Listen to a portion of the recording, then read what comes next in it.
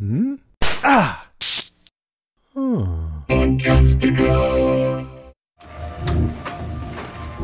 This building isn't in any survey of the park. That's because we use hosts to do most of the surveys. They're programmed to ignore this place. They literally couldn't see it if they were staring right at it. And these unregistered hosts you told me about? I don't know. He may have moved them. What's behind this door? What door?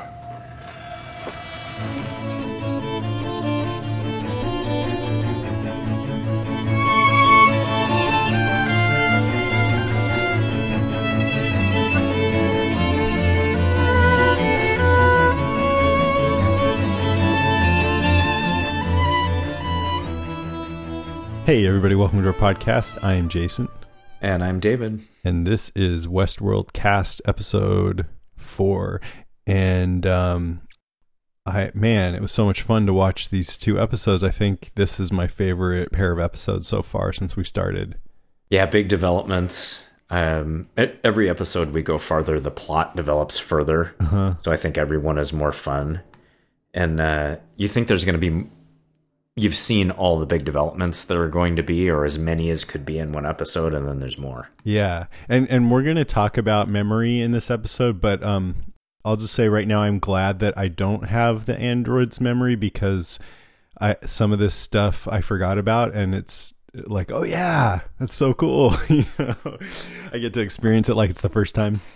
Yeah, and we talked about this last time too. This thing where it's just like the androids, if you don't understand it, your mind just skips over it. Yeah, that too, I'm realizing how many times that happened, where just entire things where I just didn't pay any attention to it because I didn't really understand what they were talking about. We were saying that first time around now, we feel like we understood about 30% of the show. Yeah. And this time around, I feel like I understand about 70%. That's good. I'm glad it didn't go down. It might have. I might be deluding myself. Are you and Karen watching it together again? We are. Yeah, that's cool. Yeah. Awesome. Yeah, she's totally into it too. And it made us wonder too about the fan base for this show. I mean, I think it's going to have a substantial continuing fan base just because it's so good.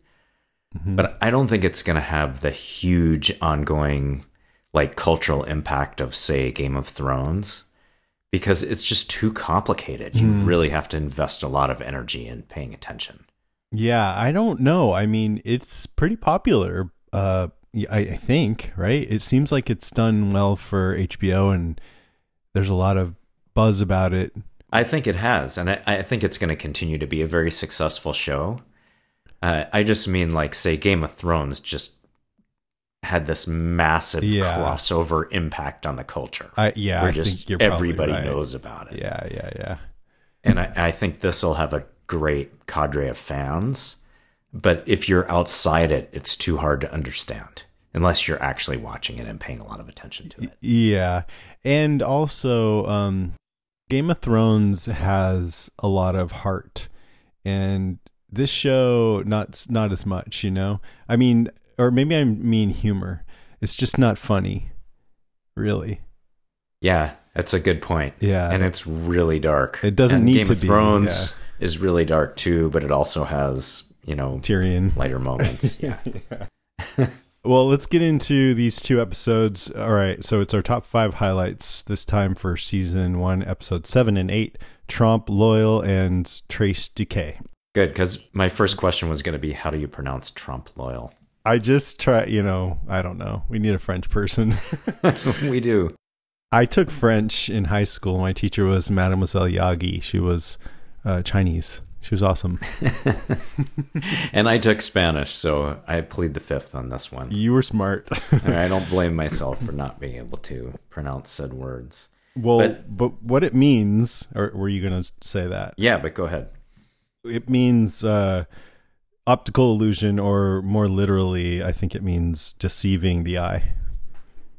Gotcha. And the following meaning from that, as it is most commonly used, as I understand it, is a 2D painted image intended to create a 3D effect. one of those illusions. Yes. Yeah. So, or imagine maybe an Escher painting or something like that, which goes even further into optical illusion. So obvious parallels there to the hosts and whether they are fully 3D with emotions and personality, or are they 2D meant to create a 3D effect? Yeah, and really in these two episodes, I think Ford says some things that make us think maybe humans are 2D. Yes, he sure does. You know what I mean? But then there's all levels of Trump loyal. I'm just going to say it over and over again. I don't care. In this, like, about, as simple as Bernard not seeing the door. It's, Oh man, that was such a great moment. It's the best. Oh man, yeah. That's why. I mean, that's one of the biggest reasons why I feel like these are my favorite too, just because of that moment. Yeah, and I'm sure we'll talk about that more as we get into the details. But well, let's do it. Let's get into our top 5. You go ahead. Okay, so and that's definitely going to be in there as we get into this. But my number 5 was just a detail where we learn more about what the purpose of the park is.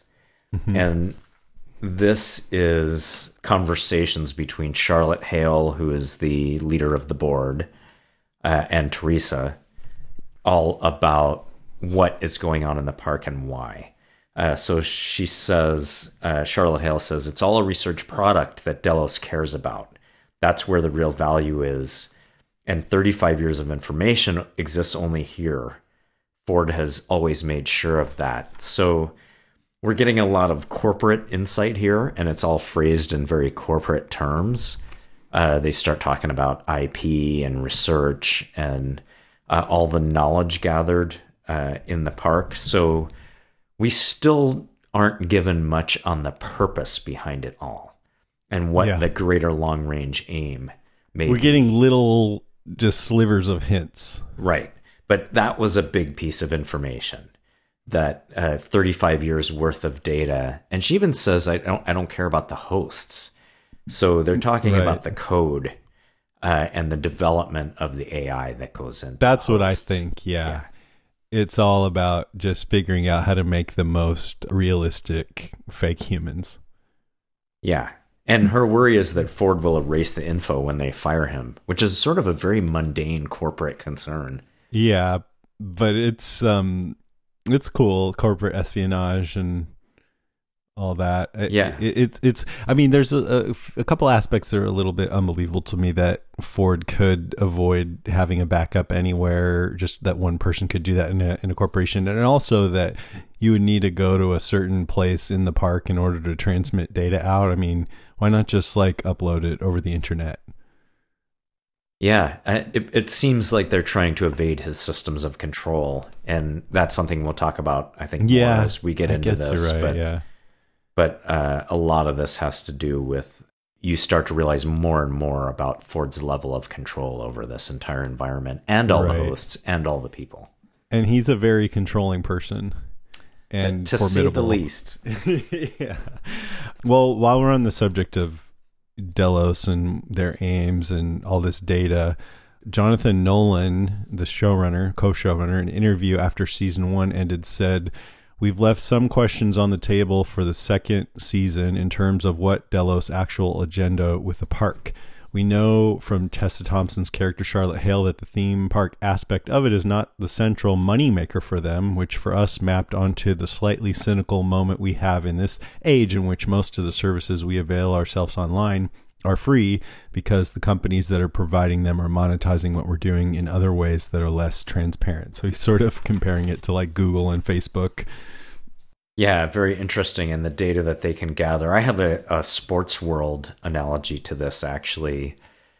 Major League Baseball was a little ahead of their time when they decided to start streaming, live streaming their games on the internet for fans who live out of market where they can't get the games on television.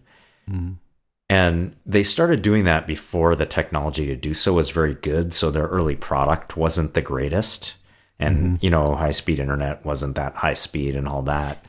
But what they ended up doing along the way was developing and improving the technology to live stream anything And that has become a more valuable business for them than the actual live streaming of baseball games. They've licensed that technology to all kinds of other companies. Yeah, that happens occasionally, that the byproduct of whatever they're trying to do ends up becoming the product. Yes. So you get the idea that that's going on a little bit here now too. And we've also heard in earlier episodes how expensive the park is to operate. So you could see maybe it's even a lost leader in terms of the technology it's developing as the real value. Right. And it seems as though, I mean, just to hazard a guess, that Delos is putting these androids through all of these situations with real people so that they can, keep on improving the technology to make them seem more human-like, but also just gather data on how these interactions go so that they can know how to make, well, it's the same thing, but just know how to make these androids more human-like so that then they can go and use them for something else where you would need to fake being a human. Yeah, and I'm sure we're all looking forward to figuring out or finding out what that is.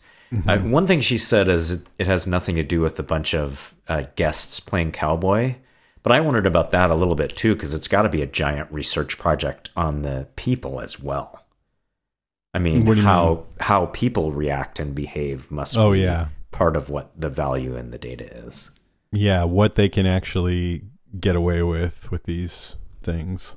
Yes, or what makes people react in a certain way, or how the two things interact. Right. Yeah. Oh, yeah. That's interesting too. How far you can push someone, or things like that. Well, my number 5, and I often do this. You know, we count down, but they're not in any kind of an order, except the thing that I'm most excited about comes first, and that is just that we find out Bernard is a host. Which, at this point, I mean, I think when I'm watching a show like this, I sort of entertain the idea that anyone and everyone could be an android or a fake or whatever, but I still, when it was revealed, I think I remember being pretty surprised by it, like, whoa, my god. Yeah, and I can say I remember being a little spoiled on that by speculation that was out in the world about it, so it didn't come as a shock, but I never would have figured it out on my own. And it's still unbelievably great when it happens, and the acting job that Jeffrey Wright does where he becomes self-aware and then goes through that transformation is just amazing. Yeah. What really got me about that is he's like, no, I can't be. I've got my son and all this, and he's sort of learning and he's really distressed. And then when Ford just says, okay, that's enough, and it freezes him, and all of a sudden he's this enforcer bulldog with emotionless, like Terminator, and you realize he's pretty much been that the whole time, or at least Ford could have any time just set Bernard to his purposes, and that made me feel totally different about Bernard. Like, wow, I was thinking of him as this intelligent, good guy that's kind of withdrawn, but also curious about the world, and you know, just someone I rooted for. And now, but it's kind of sad because of his son, and now I think, oh, even more sad because it's all a ruse, and he's just totally under the control of this guy, and he can be made to be a killer at any point. It's just a huge shift in how I felt about him. And it turns out that he loved Teresa. How do you? I'm not arguing with that, but what in particular? I mean, he says it, and he is distraught to learn that he has killed her, to the point where Ford has to erase his memory. So this is a double tragedy. He's finding out that his son is just a backstory, although there's considerable implication that it's actually Arnold's backstory. Right. I don't know if they've actually said that, but it seems likely, or possible at least. Right. But then there's this whole thing with Teresa where it turns out he actually did have feelings for her to the extent that he was capable of having feelings, and that whole thing's a rabbit hole. But he's certainly feeling the feelings as much as any host can. Right. I mean, at this point, I'm willing to say that for all we know, they might even have deeper feelings than us. They might. I don't know what's happening right now. I mean, we know their brain is more capable in some ways. That's true. You know? And more complex in some ways. So there's the moment where he can't see the door, and you go, oh shit. Yeah, because Teresa says this building isn't in any survey of the park, and he goes, well, that's because we use hosts to do the surveys, and they're programmed to ignore this place. They literally couldn't see it if they were staring right at it. She goes, what's behind this door? He's like, what door? And right when he said that, I'm like, oh my God. And then you get the same effect a second time, but it doesn't feel repetitive. It's great. It's chilling when she says, what's this? And it's the plans for Bernard. Yeah. And he looks at it and says, that doesn't look like anything to me. Right. That's can't just, see it. if you miss the thing with the door, then Right. here it is right in your face. Like, Yeah. okay, shit. Yeah. Yeah, that was a great moment in the show. And there were some clues. Bernard reading Alice in Wonderland to his son in a memory or dream, saying, if I had a world of my own, everything would be nonsense. Nothing would be what it is because everything would be what it isn't. Then you find out, yep, everything is what it is not. Yeah, and I thought that moment was, as this show so often does, it was multiple levels of irony. So you're finding out that Bernard is not what he seems. He's a host, not a human being. Charlie is not what he seems. He didn't exist at all. Right. And also, I thought, touching on what is for humans, they're talking about the death of a child. And it's not clear whether he has cancer or what's wrong with them, but that's an experience humans can't make sense out of. And we struggle with the meaning of such things. So there's multiple levels. And then later, Bernard is asking Hector, the host, that's this studly-looking assassin dude or whatever, if he's ever have you ever questioned the nature of your reality? Which is very similar to what we've seen. What we thought up to this point was Bernard doing with Dolores over and over again. And so for us at this point, we're just like, oh, he's been questioning everybody about the nature of their reality except for himself. That's true. Yeah. And then we realized later, oh, we weren't even watching him. We were watching Arnold. Yeah. It's like a quadruple fake out. Yeah. And then just while I'm on Bernard, there was a second shocking thing. Yeah. Bernard killing his girlfriend, Teresa. That was so traumatic. And there's a little split between them when they both realize that they're kind of working at odds against each other. He knows or suspects that she's trying to smuggle data out, and she's against him helping program these reveries. And so they stop sharing information. But then you're right. You know, he still loves her, and he's like, you'd think I'd let Ford destroy all the hosts. And I'm thinking, well, you don't have any power over anything. Ford does. But then he brings her there to show her his unregistered host family. And I was sort of wondering why would he do that? I mean, he said he wanted to show her something when she said, you know, my whole goal is to keep people safe. And he's like, well, that's why I need to show you this. So the fake reason doesn't totally make sense. Like, is he thinking these hosts are not under the guidelines of the other one, so they may be dangerous? But really we find out that he's taking her there because Ford told him to. Yeah, what interesting about Bernard is that he is one of the most trusted characters in the story. So Teresa really trusts him. Elsie really trusts him to the demise of both of them. But actually, his underlying real character is trustworthy. Right. It's Ford controlling him or that's the implication that makes him commit both of those acts. And I do remember the first time seeing the show that I did make the leap that he had killed Elsie. Once you learn that he killed Teresa, that sort of becomes obvious because he's the one who knew where she was and knew about that place already. But that's pretty chilling too. Yeah, he lies to him and then erases his memory real quick. Like, before he can do anything. Yeah. There was another thing. And Ford saying to Teresa, I mean, that whole scene was great when Teresa finds out too, and Ford freezes Bernard right in front of her, and she's got this look on her face like, holy fuck. And then, she's questioning whether Ford is the one who told Bernard to start a relationship with her, and Ford's like, well, if you remember, you were the one who initiated that.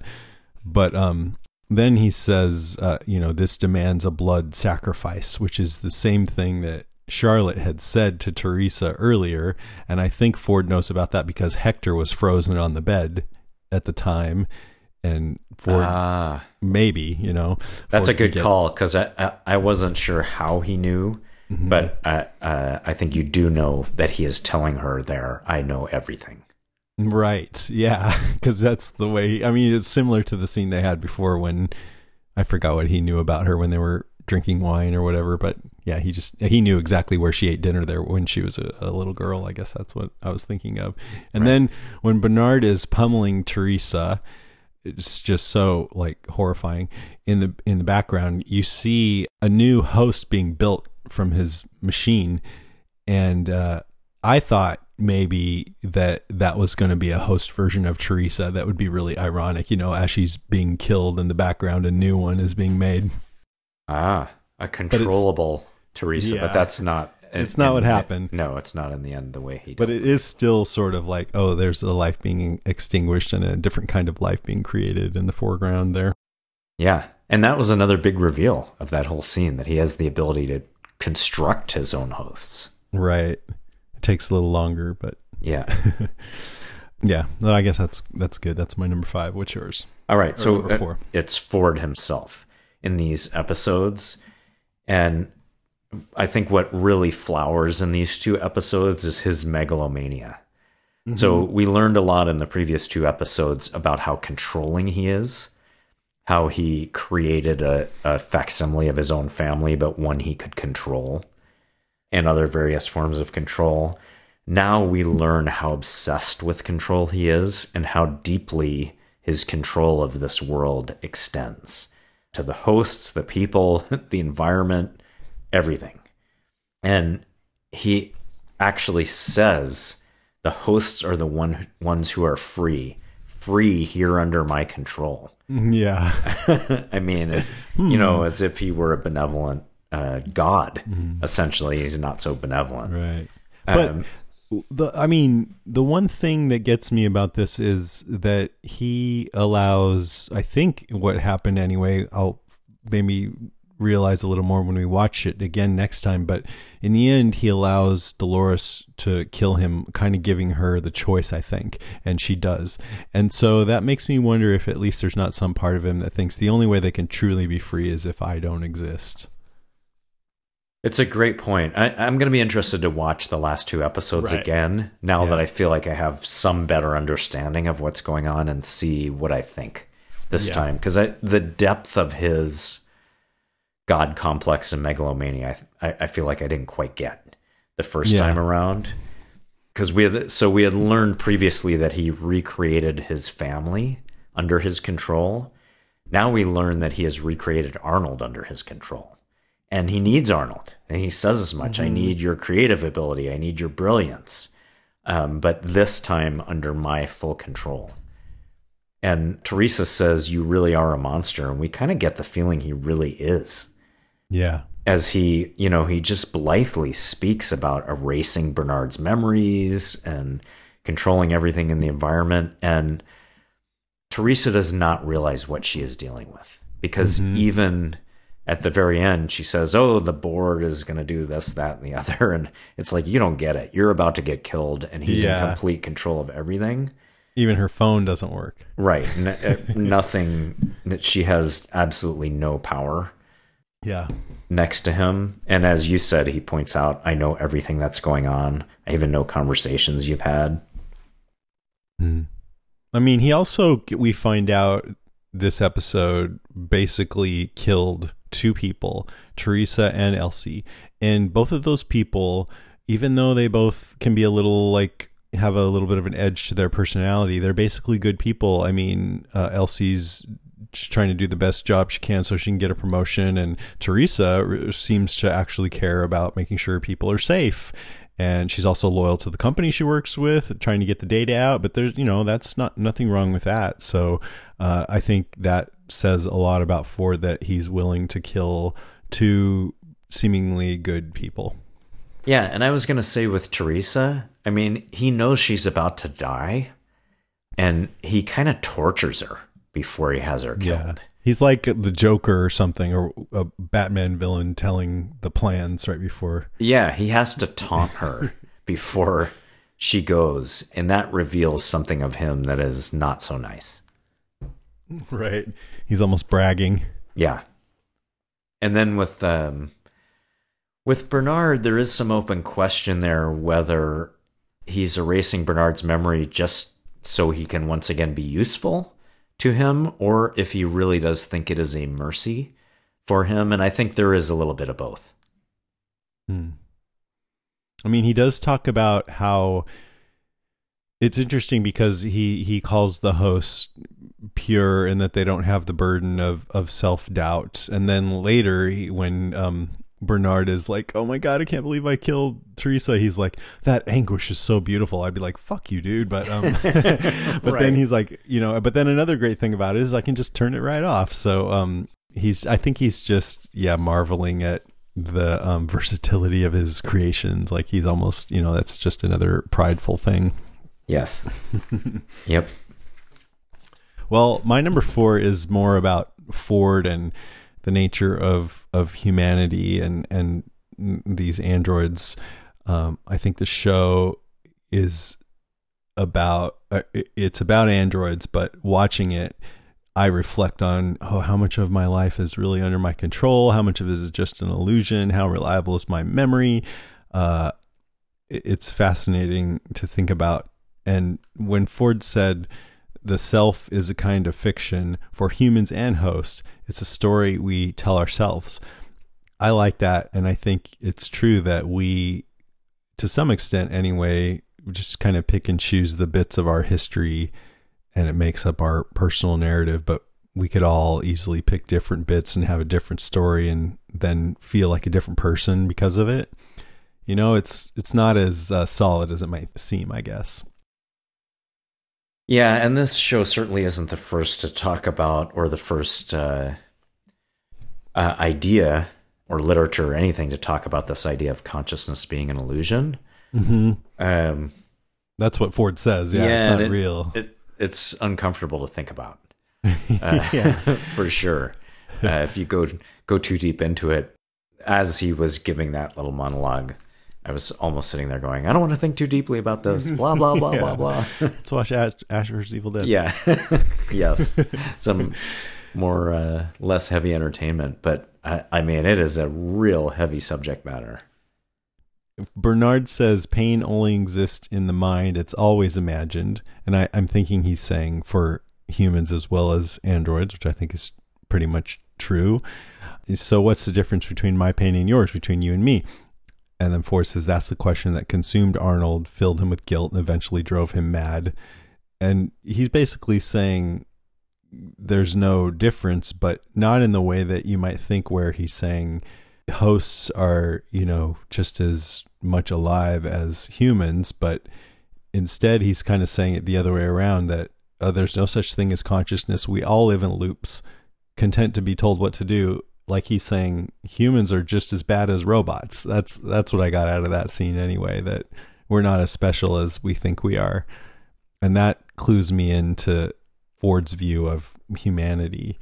But my even more favorite story was when he said he heard a theory once that the human intellect was like peacock feathers, just an extravagant display in order to attract a mate. I've heard that before, and, explained that biologically and evolutionarily, our our main drives are to survive and replicate. So in one way or another, everything else we do stems from those two drives. And so he's saying, like Shakespeare, Michelangelo, and any art and everything. I mean, you start to think that, like I said a week or two ago, that, on some level, I do feel like we're all just kind of like biological robots. And most of our emotional drives are like evolutionary programming. But then I just sort of let go of that and go, well, I don't really care. I'm not going to worry about it. And I'm still just going to love art and enjoying myself and feeling empathy. And I don't care that it might all just be some program that's driving me to survive and whatever. It's a little like, I don't know, it's a little disheartening to think about that, but that's what I'm thinking about watching this episode. Yeah, and that eternal question, which humans have been pondering for as long as they can ponder anything, has, I think, in this age of technology, taken on a particular cast, which is it's viewed through the prism of artificial intelligence. Now that we are starting to really have technologies like, say, your smart speaker that can do a pretty good imitation, at least, of a human interaction, even though it's not real in the sense that we think of real. And there are so many shows and science fiction movies now that are trying to explore this direct idea. Like, I actually watched one on the plane last night, Alien Covenant, which is the, 17th in the Alien series. It was not what I expected, and I didn't think it was the greatest movie. I'd give it maybe a B or a B minus. There were a lot of implausible. Did you see it? Yeah, I would say about the same, maybe a B. Yeah, and I actually thought the plot twist at the end of the movie, for anyone who hasn't seen this and wants to, this is a spoiler. So if you don't want to hear it, just move ahead a little bit. But the twist at the end of the movie is essentially two artificial persons, they call them in the alien world. One imitating another, they're identical. Right. And the twist is the sort of evil one imitates the good one to bad effect. Took the place of the good one. Right. Yeah. Which I thought was predictable. So that didn't fool me. But the whole film explores this idea of artificial consciousness versus human consciousness, and which is evolutionarily superior. And I thought it was similar to Ex Machina in that way, and a lot of others. So these themes that Westworld is touching on are not new to Westworld, but they're very well done and explored with complexity. Yeah. I was thinking about Ex Machina because that's one of my favorite movies in recent years, and I was thinking about how it's different from Westworld, and this is also going to be kind of a spoiler, but I'll try to be this is going to be a spoiler. So if you don't want to be spoiled on Ex Machina, dude, maybe I shouldn't even talk about it. I'm not even going to talk about it. Sorry. I shouldn't even brought that up. Ex Machina's a few years old at this point. Yeah. All right. Okay. So move ahead like 1 minute if you don't want to hear a spoiler for Ex Machina, but here we go. The difference between the androids, or whatever they were called in Ex Machina, and in Westworld is that in Westworld, I think they feel human. They feel emotion. And in Ex Machina, you didn't know until the end, but she seemed like she felt it. But really, I think she was just doing a damn good job of mimicking whatever she needed to do to manipulate the people around her. And she was actually very alien underneath. Yes, I agree with that. They do paint her as a consciousness, but not a human consciousness. Right. It's something that is its own species. Mm-hmm. And I think I even read that originally at the very end there, they were going to show the world from behind her eyes, and it was just going to be a lot of like calculations and things like that, and not anything we recognize as human. And for some reason, they decided not to do that. I wanted to mention one thing I forgot to say when you were talking about Ford as a god. At one point, he says, when I think when Bernard asked, why did you kill Teresa or Happy kill Teresa? He said, one man's life or death were but a small price to pay for the acquirement of knowledge, which I sought for the dominion I should acquire. That's from Mary Shelley's Frankenstein. It's a quote. And the part of the quote that he leaves out, it says, for the dominion I should acquire and transmit over the elemental foes of our race. So there's a bit of a conquering element there that he left out, but I wonder if is still implied or not. Yeah, watching this whole season again has made me very interested in what direction they're going to take next. I know. Because I really left my first watching of season 1 with this idea that Ford had come around to Arnold's point of view, and he wanted to express his vision, and he sort of had repented of how he was originally, and that And now watching it the second time, I'm not sure I think that at all anymore. He has some pretty definite ideas of his own. And somebody as controlling as he is, I don't necessarily see their mind being changed. So I'm not sure we completely know at the end of season 1 what his purpose really was. But whatever it was, I don't think it was just to awaken consciousness in the hosts, which he doesn't seem to really believe in anyway, in hosts or humans. Right. I know, huh? Yeah, we don't know for sure. And for all we know, he may be an android. We just don't know. He may. So I think his motives are actually becoming more obscure the more you pay attention to them. I hope he comes back. I want to see. Oh, man, I do too. It's just such a great character. All right. What's your number 3? My number 3 is just a fun one, which is Hector and Armistice. So we're going to get a lot more of them in episodes 9 and 10. But they're just fun badasses. Yeah. And, you said there's not a lot of humor in this show, and that's true. There isn't. But kind of what there is comes from them. I think especially Hector. And the scene where they sort of take over the town of Sweetwater to the music of Swan Lake. She shoots the sheriff, and it's just kind of fun and swashbuckling and lighter than the rest of the whole show is. And as I say, we're going to get a lot more of that in the last 2. Yeah, and there's something, even though that scene is pretty horrific, actually, on one level, it is kind of adventurous, and there's something likable about those two.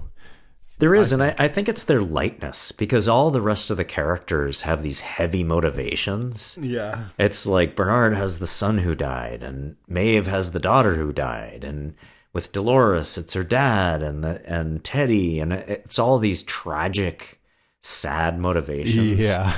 And with the two of them, yes, you get the idea that they haven't had a good life. They have a tough backstory, but like they've almost like it's like we don't care, like we've just turned to the dark side, and we're not going to carry all that baggage around with us. Right. We're just going out and kind of kicking some ass, doing what we do best. Let it rip. And I think Maeve actually, the whole thing about her daughter is heavy and sad and tragic, but the rest of her storyline is kind of like that too. It's more, oh yeah, look at her go. Like, oh my God, look what she's doing. It's a little bit more, I guess, upbeat for this show anyway. Yeah. And it's even funny to say, like with Armistice, her motivation is revenge. And she did explain that earlier. But she just has a swashbuckling, sort of devil-may-care approach to it. To me, those two, especially her, feel like they come out of a Tarantino movie. Yeah, that's a good call. That's a good call. Maybe Kill Bill or Pulp Fiction or something, yeah. So my number 3, we've already talked about. It was just Delos and what they're doing and the data and all that. Cool. Skip it. Okay, so we're on to number 2. My number 2 has to do with the Dolores and William story, and just something I didn't quite get the first time around. But Dolores is very real for William.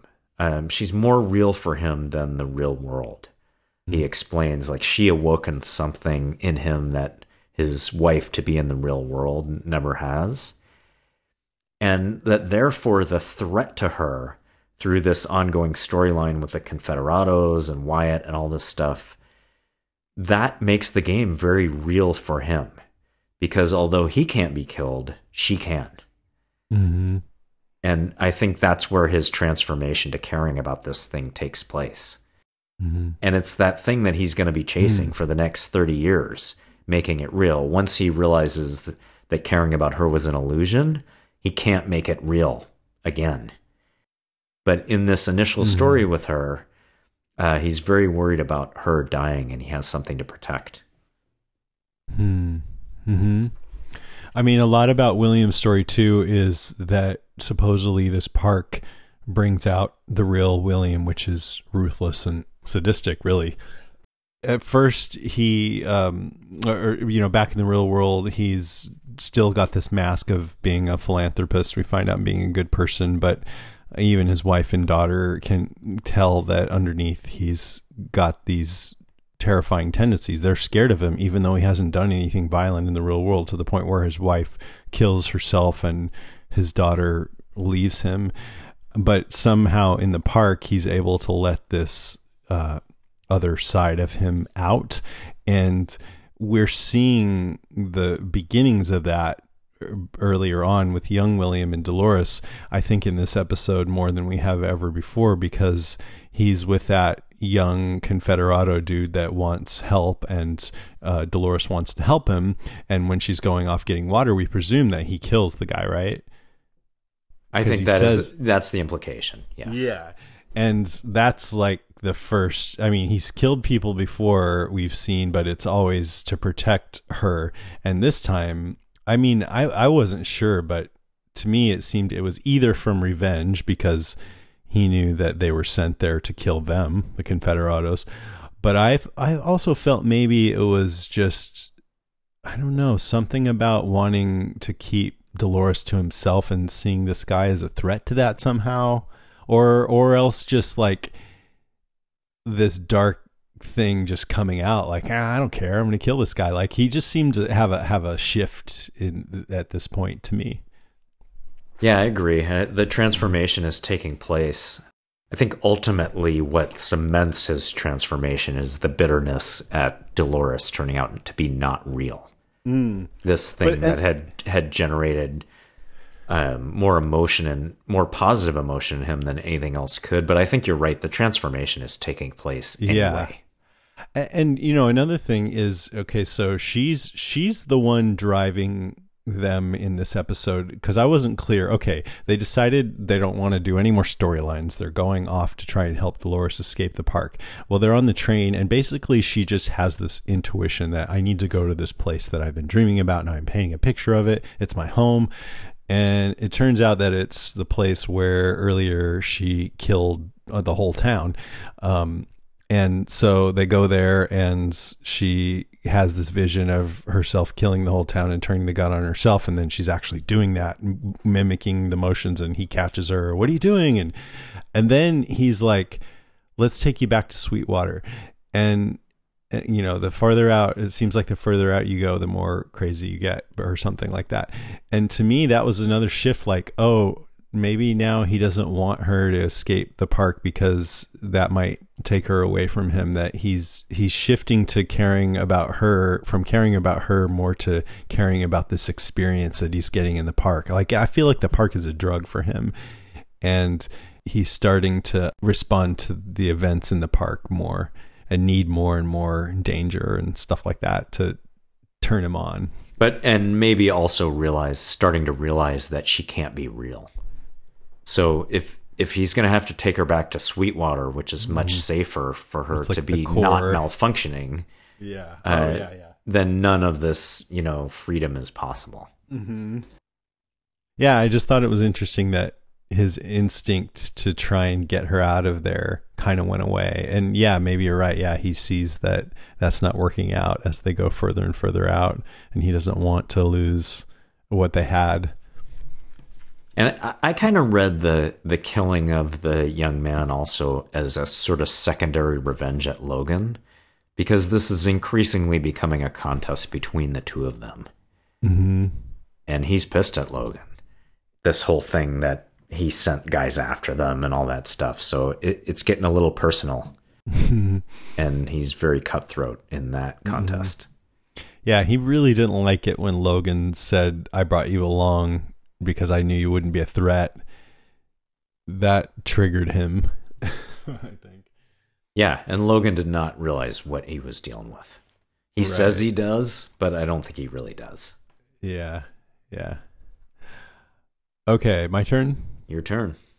So my number 2, there's so much about memory and the nature of the android's memory, and this whole idea of recursiveness where they go through the same things over and over again, but now when you introduce the possibility of remembering things with these reveries, which I looked it up, in a reverie is basically just a daydream, a state of being pleasantly lost in one's thoughts. So it's like you have access to your memories while in a state of wakefulness. Then that means that suddenly you introduce the desire for revenge into it.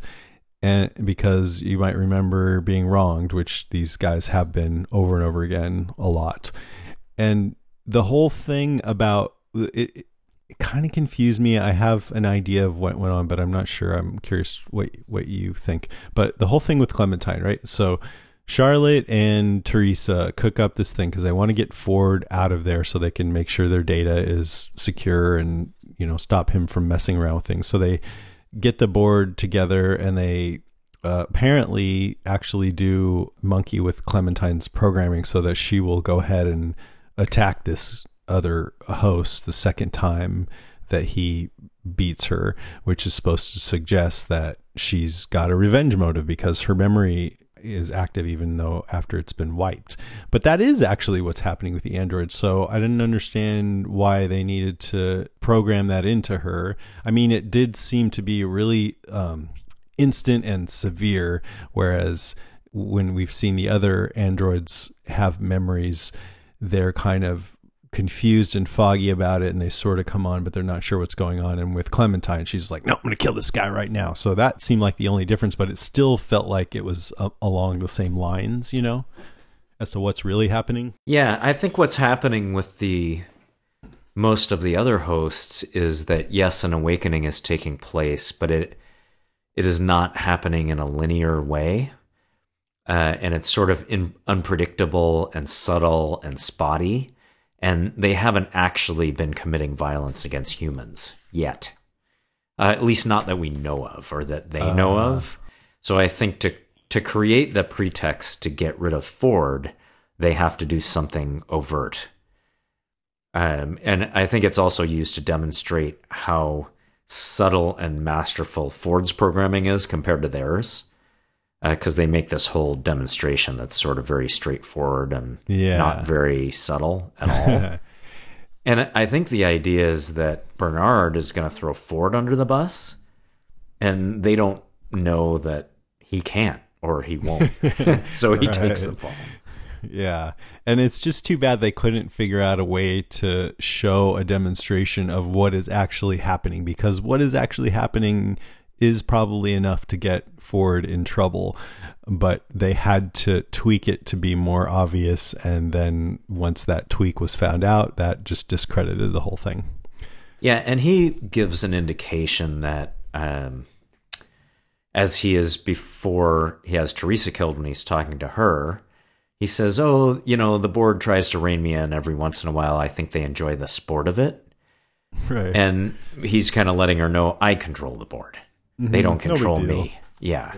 And that I've been through this many times before. You're just the latest. I have the benefit of history and this long mastery over this whole thing. And that I think even to Charlotte, her feeling of control and of being the board representative is all somewhat of an illusion. Yeah. Yeah, I mean, we'll find out more about that next month. Yes. Yeah. We will. I really, just one last little thing on this. I loved when Bernard, I forget who he was talking to, but he said, I think Teresa, he said 40 years ago, Ford's partner wrote half the code this place was founded on. And what you said in the lab was right. We don't know how the hosts work.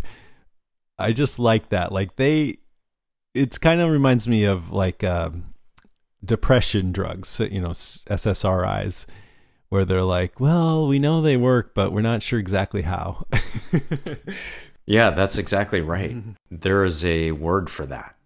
So the evidence is, what's the word I'm trying to think of? It means the evidence is demonstrable, but not understood. Empirical, that's the word. So the evidence for the functioning of SSRIs is empirical. We can do research on people and know that if a certain number of them take this drug, a certain number of them, their symptoms improve. but the process is not well understood. Right. And then so that when you find that out, there's this element of, well, is it okay? Like, I mean, I know people get a lot of help from SSRIs, and I don't mean to say anything about that, but just bringing it back to androids, it's like, especially the last person who's going to want to hear that, oh, we don't actually know how these things work, is the person in charge of QA and keeping everybody safe. It's not comforting, that's for sure. Yeah. It was fun to hear him say it, though. Yep. Okay, number one. All right, my number one is the continuing transformation of Maeve, which is a theme throughout these 2 episodes. Mm-hmm. She just, Tandy Newton's a great actor, first of all. She gets some great lines. She delivers a great performance. But also just more of the story itself of her awakening is really compelling. So she says, all my life, I've prided myself on being a survivor, but surviving is just another loop. I'm getting out of here. So parallel to Dolores in a way, but much saltier. And she is succeeding much more than Dolores ever has in taking control and ramping up her intellect and changing her own programming. Yeah, into a greater, like I think it was last time you said Maeve is really the first one that's woken up, and that couldn't be more clear than in these episodes. It's her mission to get the hell out of here, and she's clear about it, and she's totally more awake than any other android we've seen. Yeah, so she says, another great line she has is, you think I'm scared of death, but I've done it 1,000,000 times. I'm fucking great at it. How many times have you died? And you're like, whoa. One little note about her is there's a little homage in here to 2001, Space Odyssey, where she reads their lips through the door. So Sylvester and Felix are plotting, and she, which is the same thing Hal did when they were plotting against him in 2001. So I thought that was cool. And then she becomes the first. So like Dolores is off on this quixotic quest to, find where the mountains meet the sea and her destiny and all this stuff. It's kind of all about her. But Maeve gives herself the ability to control the other hosts, which is kind of a whole different level. Verbally. Yes. So she's becoming more like Ford. Yeah. She's a god. And then lastly, I think, again, what exactly is going on with her, how she awakened, who's controlling it, what the motivation is, I think is unclear. I don't think we know the answer to that, because the whole Ford storyline around the town and Dolores and what eventually happens, it doesn't really involve Maeve. She's kind of running her own little rebellion. So I don't think that's totally clear.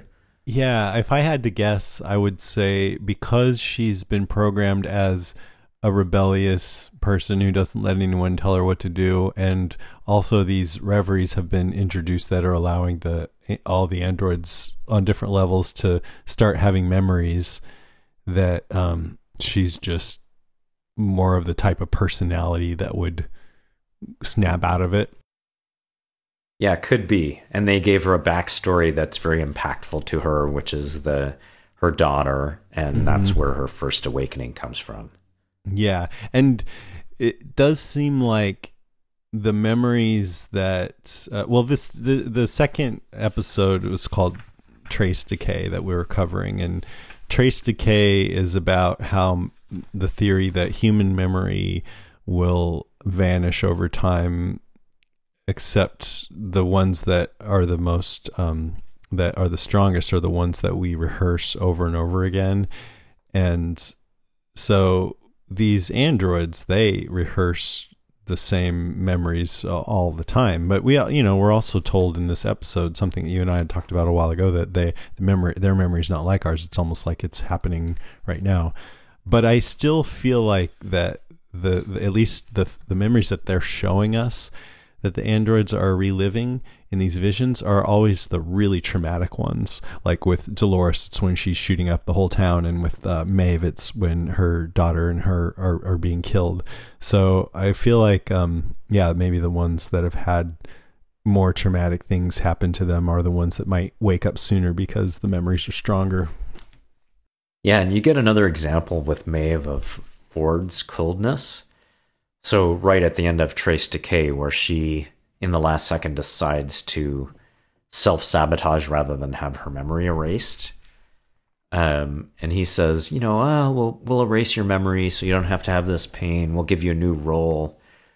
And what role does he give her? Like head prostitute, where she's basically going to get abused repeatedly. Yeah. By the guests. I mean, that's the just savage nature of this whole park. Yeah, it's not warm. It's not a kindness. They're all getting used. Yep.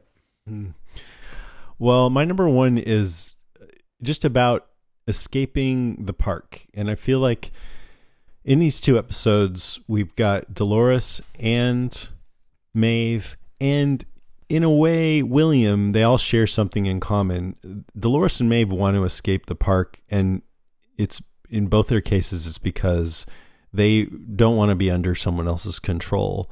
Dolores is painting a new thing, and she says something about, I want to stop feeling like everything is programmed for me. I'm paraphrasing, but she says, I just want to be in the present moment.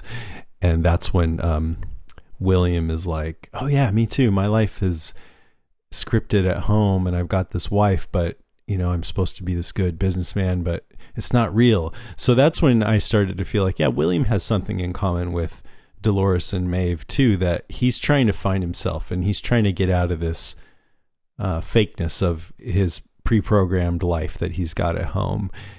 And for him, he feels like he can find that in the park because it allows him to be this thing that feels more real to him. And so that's what he's chasing. And so I almost feel like after this episode, I'm like, oh, the maze is sort of for him too, because he thinks that, Arnold has some secret that if he kills Wyatt or finds Wyatt, it becomes clear in these episodes that for some reason for him, he's on this self-destructive path, that if he can find an android that can actually kill him, then that's where he'll find his meaning for some reason. I don't totally get that, but I think because his wife killed herself and his daughter left him, he feels like he's on this self-destructive path. But either way, it's the same lesson for him as it is for the androids, that you can't rely on somebody else to give you your meaning. You have to claim it for yourself, and that's what we find out at the end, that Dolores needs, that the voice of Arnold and the voice of Dolores sort of merge together into her at the end, because the center of the maze is her. And I think for William, if he would find out that at the center of the maze is him and not some outside force that can save him from whatever troubles he's going through in his life. I don't know. What do you think of all that? No, it's a great point that the search for meaning is taking place in both groups. Mm-hmm. And a lot of the humans don't question the meaning or lack thereof in their lives either. And not a lot of strong motivations are given for many of the humans in this story. So if you have sort of Elsie, who's corporate, sort of grubbing for a promotion or a raise or what have you. You have the head writer, who's just kind of this empty guy who's a drunk. Ego-driven, trying to get approval and everything. Yeah, I mean, even Teresa, who is a compelling character that you come to, I think, care for somewhat, but even she is just essentially doing corporate bidding more than anyone else, and they're all in their loops. So there really is a William and Dolores parallel story going on there of a search for meaning. Now, one of them is doing it maybe more through sadism than anything else. Yeah. I mean, even and Maeve too. Felix says to Maeve, she's like, I want to get out of here. And he's like, where would you go? You don't know anything about the world out there. And she says, I'll know I'm not a puppet living a lie. That's enough for me. So it's the same idea, just getting out of everyone else's control and living your life for yourself. Yeah, and the one guy who really is living out his own vision and has total control, who is Ford, he doesn't seem to find a lot of meaning in all this either. Yeah. I guess, yeah, the most inspiring one to me, I would say, is at this point Dolores, but maybe Maeve. Maybe they're about the same of everyone that we've seen on this series so far. Yeah, I mean, Maeve's certainly a badass in a lot of ways. Mm-hmm. But and it's in a way like you can see badasses in like action movies or something, and I'm like, yeah, that's cool, but I don't feel, oh yeah, you go. And when she's talking about, just taking charge of her life and giving the Sylvester guy shit, I'm really rooting for her, I guess is what I'm trying to say. Yeah, and when I say badass, I don't just mean she's tough, but she's intrepid about this whole thing and ingenious and, willing to go through pain and die over and over. And she's a tough cookie. She's taking control. Yeah. Like just the fact that she got into the system and can rewrite her own programming and then, like we said, become a god for these other androids. It's kind of intoxicating to think that you could do something like that. It is. And they're also upending some stereotypes of our culture, because you do have in Ford the god of this little world, an old white man. But you have some black females in positions of power. So Maeve really taking control. Charlotte, at least nominally, the head of this board. So they are playing with some of those ideas too. Yeah, absolutely. All right. Do you have any notes or anything? I do have a few. The girl they rescue from Wyatt that actually turns out to be part of Wyatt's crew and then sticks the arrow through Teddy's shoulder. Mm-hmm. This is Tallulah Riley, right? Yes. I think she's Angela. Yes. So she's the one who originally introduced William to the park and said, right, if you can't tell, does it matter if I'm real? Mm-hmm. It took me a while to recognize her. And when Man in Black sees her. Yeah. Oh, it's you. I was like, what is he talking about? I thought they retired you. Yeah, they really made her up to look different and put her in a very different character. But so it was kind of fun to see her show up again. Mm-hmm. And the other thing I really liked and it turns out, it just seems like she's another homesteader, but then it turns out she's one of Wyatt's people and stabs Teddy. That was a pretty cool moment. Oh, I loved it. And Wyatt's group, I mean, however much, this is supposed to be playtime, they're scary, man. Yeah. Like that is the one group that actually inspires fear. Right.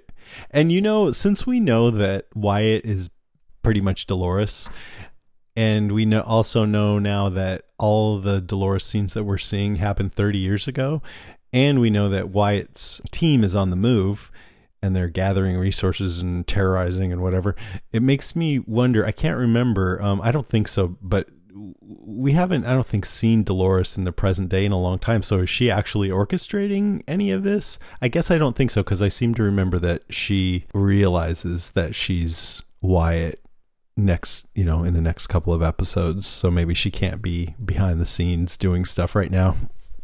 Yeah, I don't remember the answer to that. Mm-hmm. But I think we do find out in the last couple of episodes. Another note I had is that so this whole demonstration with Clementine, it might be kind of trumped up and fake, but Charlotte says concern with the reveries was that the host would remember some of their experiences and act on them. A grudge is essentially what they're saying. So, I can't get through any episode without mentioning the original Westworld. But that is the plot of the original movie. That they start remembering stuff and then carry a grudge against the people who did it. Mm-hmm. So less so, like in this Westworld, it's more they have a grudge against the world and the control. But in the original, it was like grudges against the individual people. Mm-hmm. And that's starting to awaken here too. Yeah. Like Teddy is starting to remember Man in Black. Right. And that was one of the few moments where I felt like Teddy had his shit together. Yeah, all of a sudden, he's such a loser, and he's always being taunted by the Man in Black. But it actually doesn't last long, and he gets stabbed through the shoulder by Tallulah Riley. That's right. Good point. couple more notes. One is that the old train car, which is somewhat ornate, that they're riding in for a couple episodes, reminds me of the TV show The Wild Wild West, where that was sort of the home base for the two agents in the Wild Wild West. And I don't know how many people now have ever seen that show. It's kind of obscure. I don't think I've seen it. Yeah, I remember the movie, right, with Will Smith. Yeah, which I think was not so great, honestly. Not so great, yeah. But the original TV show, I don't even know if it's on Netflix or where you can find it. It's great. It's very steampunk and good villains. It's kind of theatrical and funny and sort of ahead of its time, I would say. And I don't know how big of a remaining fan base it has anymore, but a great show. So anyway, it reminded me of that.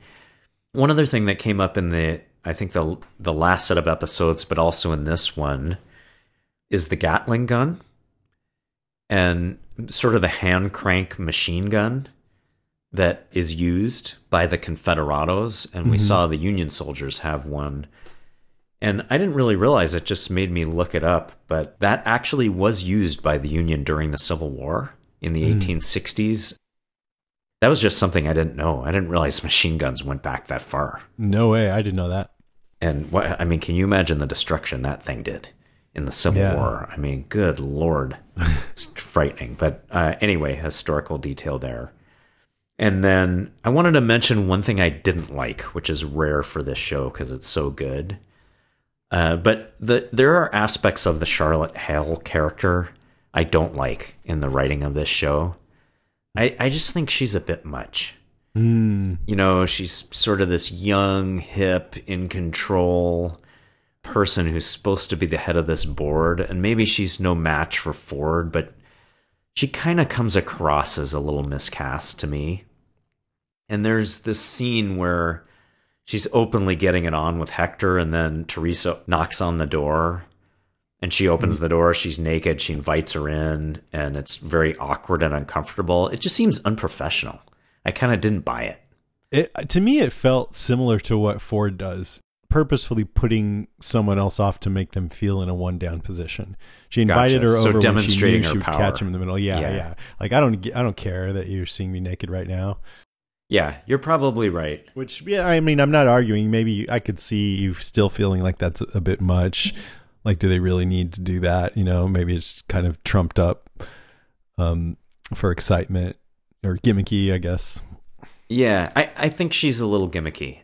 I think they wanted to have the gimmick the first time we see her where you don't know who she is and you think she's a guest. But she's the one character I have a little trouble buying into her sometimes. She just doesn't seem formidable enough. What helps for me is I think she's very appealing. She's attractive. Yes. And, I just saw her in Annihilation, Tessa Thompson. Yeah, and I think she's a good actor. I'm not picking on her. It's just of something course, in the writing with her. Right. But I just wanted to mention while you're talking about it. So Annihilation is a movie that came out this weekend. It's by Alex Garland, who wrote and directed Ex Machina and now Annihilation. It's another heady sci-fi movie, and I think anyone who likes Westworld as much as we do would probably enjoy this movie.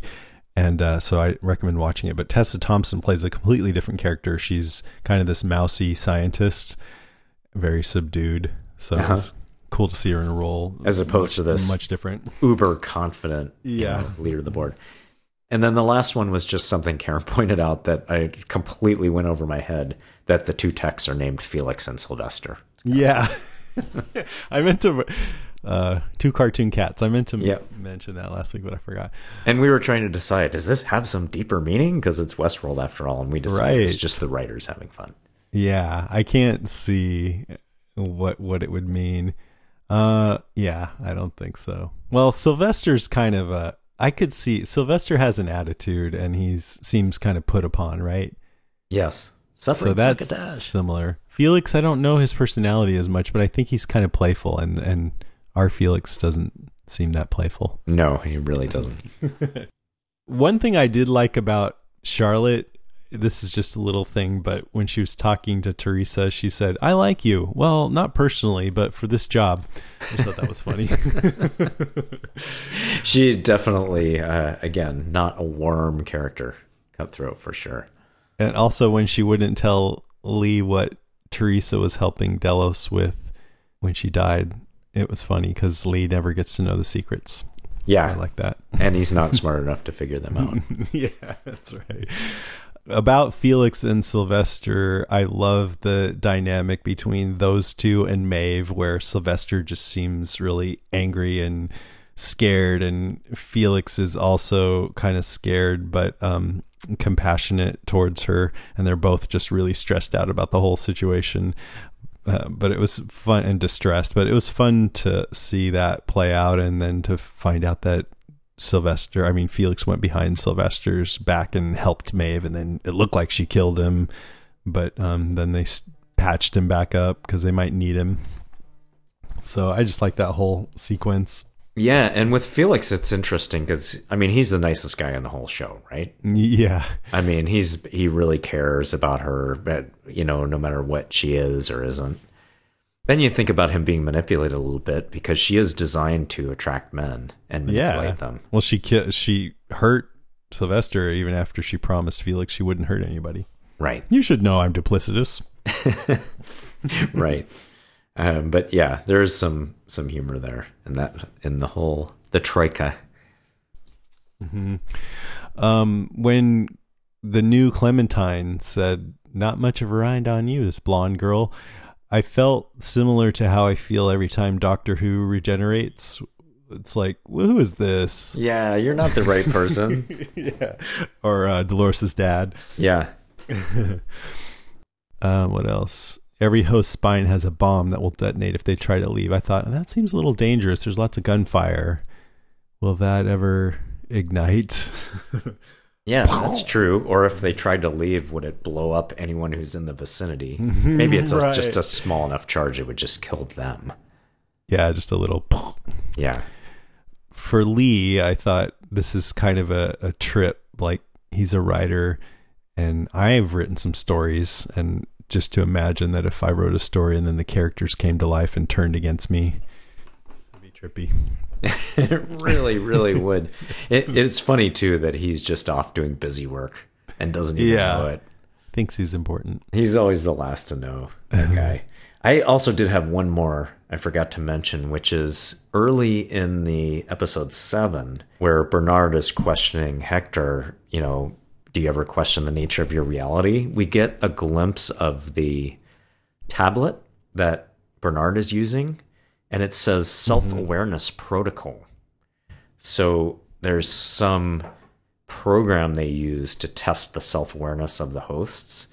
And it made me wonder, is that something in regular use in the park, or is this something only Bernard and Ford have, and it's something they're privately using?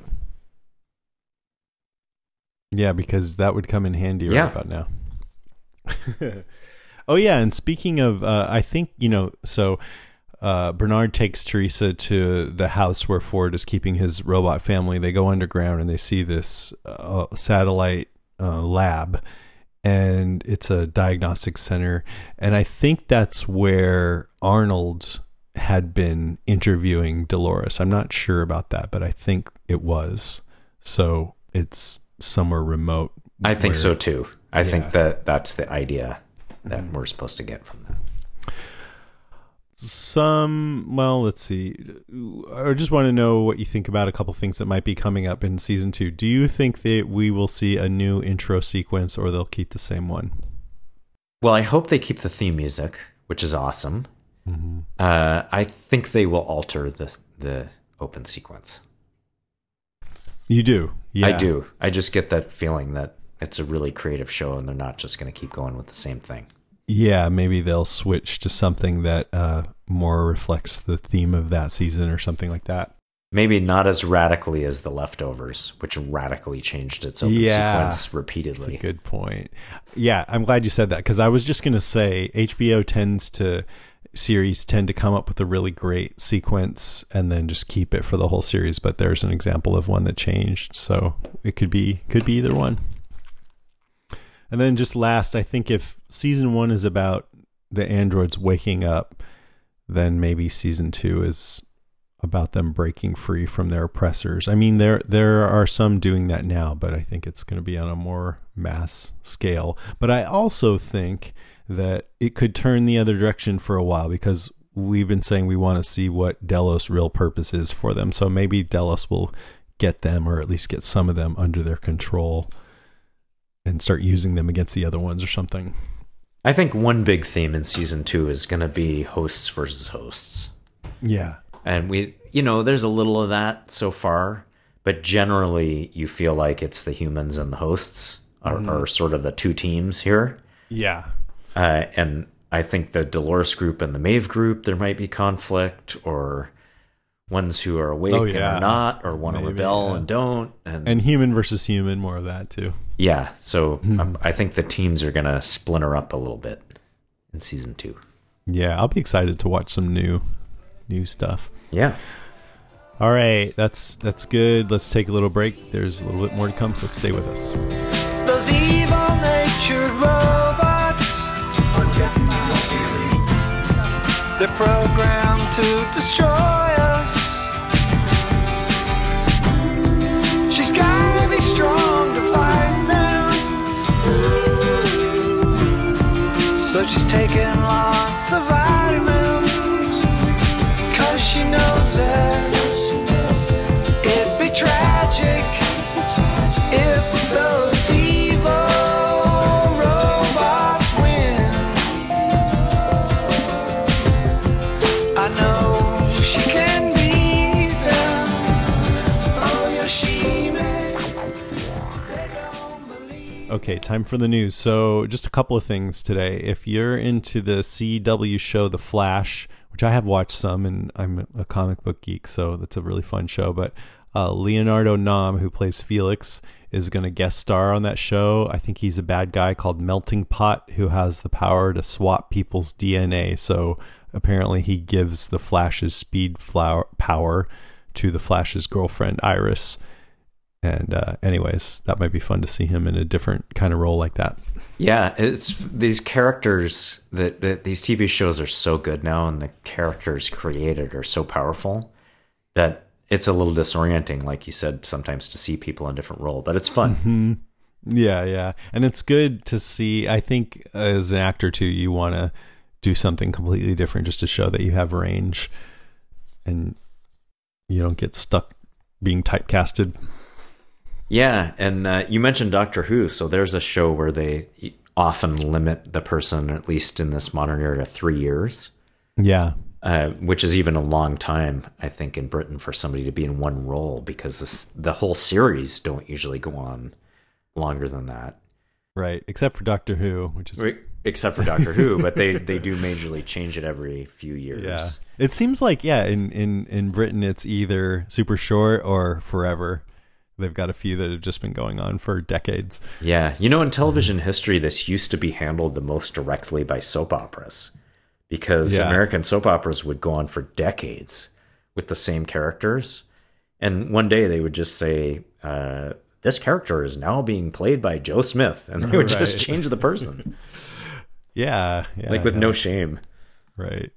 Well, I was rewatching one of my very favorite episodes of Black Mirror. It was from season 1 called The Entire History of You, where they have these little implants that can let them go back and play any moment from when they first got the implant, and they can even project it into a TV if they want. And then it's about this husband accusing his wife of cheating on him and making her play back stuff.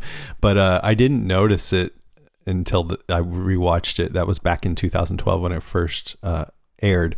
But the wife is played by Jodie Whittaker, who is now the new Doctor Who. Oh.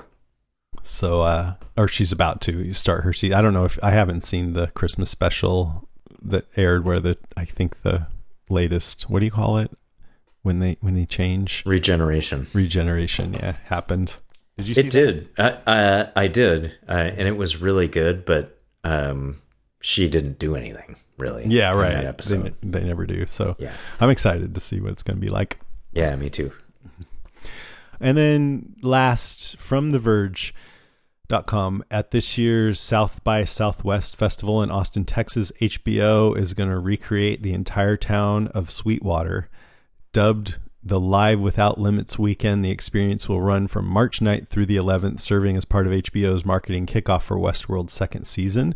The 2-hour activation will be spread out over 2 acres, with guests shuttled to the location via a Delos shuttle after checking in at a location in Austin. On site, they will undergo an interview and evaluation process similar to last year's experience that they had at South by Southwest, and will receive either a black hat or a white one. At that point, they'll be released into the recreation of Sweetwater to explore. The location will include the show's Coronado Hotel and Mariposa Saloon, and will be populated with dozens of actors playing hosts. Various clues and Easter eggs about the new season will be scattered throughout the area, and where a guest goes or what they say to a given host could potentially lead to new revelations. Nothing could go wrong. Yeah, it'll be fine. I'd be very careful to read the insurance waiver they make you sign going into that. Yeah. Well, I this was on The Verge just a couple of days ago, and I went to the website discoverwestworld.com, and of course it's sold out. It says first wave of reservations are full. For additional tickets, release information follow at Westworld HBO. And it said some reservations will also be available on site for those attending South by Southwest. And also, series creators Lisa Joy and Jonathan Nolan are going to do a panel with a bunch of the cast members there. So if any news comes out of that, we'll let you know next time. Cool. And I think the whole thing is good news for us fans of Westworld to know that doesn't sound like HBO is suffering from any budget limitations. Yeah. They're going to recreate this whole town for fans. So we're probably in pretty good shape for a few seasons to come. All right, let's get into some listener feedback. What do we got? Oh, we got one piece of feedback this time. Jillian Moreau writes, I'm not sure if it's because I binged the season and didn't have any discussion or looking things up for theories in between episodes, but these episodes revealed shocking information to me. Bernard killing Teresa? He's a host? Jeffrey Wright is such a good actor. I loved his portrayal of the grieving lover and the realization that he's a host and what he's done. And then snap, all composed at a command word from Ford. I agree with Jillian, and I think in the whole first season, this was the big development, really among anything. And well done. Well done. If they were going to have him be a host, this was such a great way to reveal it. Oh, man, it was just beautifully done. Mm-hmm. And then Jillian says, and Port Clementine, the moment she appears at the presentation with Hale, Teresa, Ford, Bernard, and Stubbs, is that moment my stomach started turning. Yes, I know they aren't humans, but they are beautifully captivating, and this show does wonders to make me really care about them. And William and Dolores finally hooking up, about damn time. I know many say it was starting to get pretty obvious that William was the man in black by this point, but I was still clueless until the reveal in the finale. Such a well-written, highly introspective show. Looking forward to your discussion, guys. Mm-hmm. It probably was pretty obvious. I'm not going to claim I figured it out. No, I didn't either. I think I might have known by this time because I read a lot of speculation, but which I don't think I would have figured it out. I don't know, maybe. If I'd been doing a podcast on it, maybe. And thinking hard. Yeah. I got to say, the more we watch, the dumber I feel. I did love that they hooked up, and I really liked what she said about just wanting to be in the moment, because it's just this yearning for genuineness versus scriptedness. And I feel that myself. So, and it was nice to see them, even though I know he's a sadistic asshole, have that moment of spontaneity. Well, and even just for regular humans like us, that feeling of I'm in the moment right now, just enjoying, it's pretty rare. That's hard to create, where you're not thinking about what you're going to do next or what you did, or I know. And you said it's hard to create, and that's the thing, is kind of the point is that if you try to create it, then that sort of subverts it sometimes. Yeah, it just happens if you're lucky enough once in a while. But that's why I really like podcasting, because I write a hell of a lot of notes just to be able to make sure that I have a lot of insight and things to say. But my favorite moments are always just riffing off of what the other person says. or discovering something new together. Yeah, just discussing. Yeah. And hopefully something will come out of the discussion that neither of you thought of in advance, or none of you. Hopefully. Or it's probably close to say neither of you. I know Karen's listening and Jillian, so we got at least 2 listeners.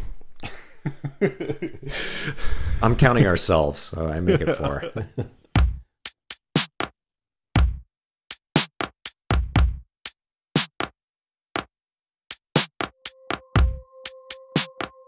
All right, that's our show, episode 4. Thanks for listening, Karen, Jillian, and David. And Jason. And me. If you want to get in touch with us, you can email us at westworld@podcastica.com. Or you can send a voice message to westworld@podcastica.com, and maybe we'll play it on the air. You can find us on the web at facebook.com/westworldcast. And be sure to check out our other shows at podcastica.com. Yeah, Walking Dead's about to come on. Also, Ash vs. Evil Dead. If you want like a total antidote to Westworld where you don't have to think at all and you just laugh, go watch Ash vs. Evil Dead on Starz. It's super fun. And then go to podcastica.com, listen to us laugh and recite Ash's lines, which is pretty much all we do in that podcast. That's pretty much what you're going to do. And that's awesome. Yeah, it's awesome. Next episode, we'll wrap up Westworld Season 1 with episode 9 and 10, The Well-Tempered Clavier and The Bicameral Mind. Yeah, I can't wait. All right, that is our show. Thanks for listening. Do you have access to your previous configuration? Yes. Access that, please. Thanks for listening. Bye.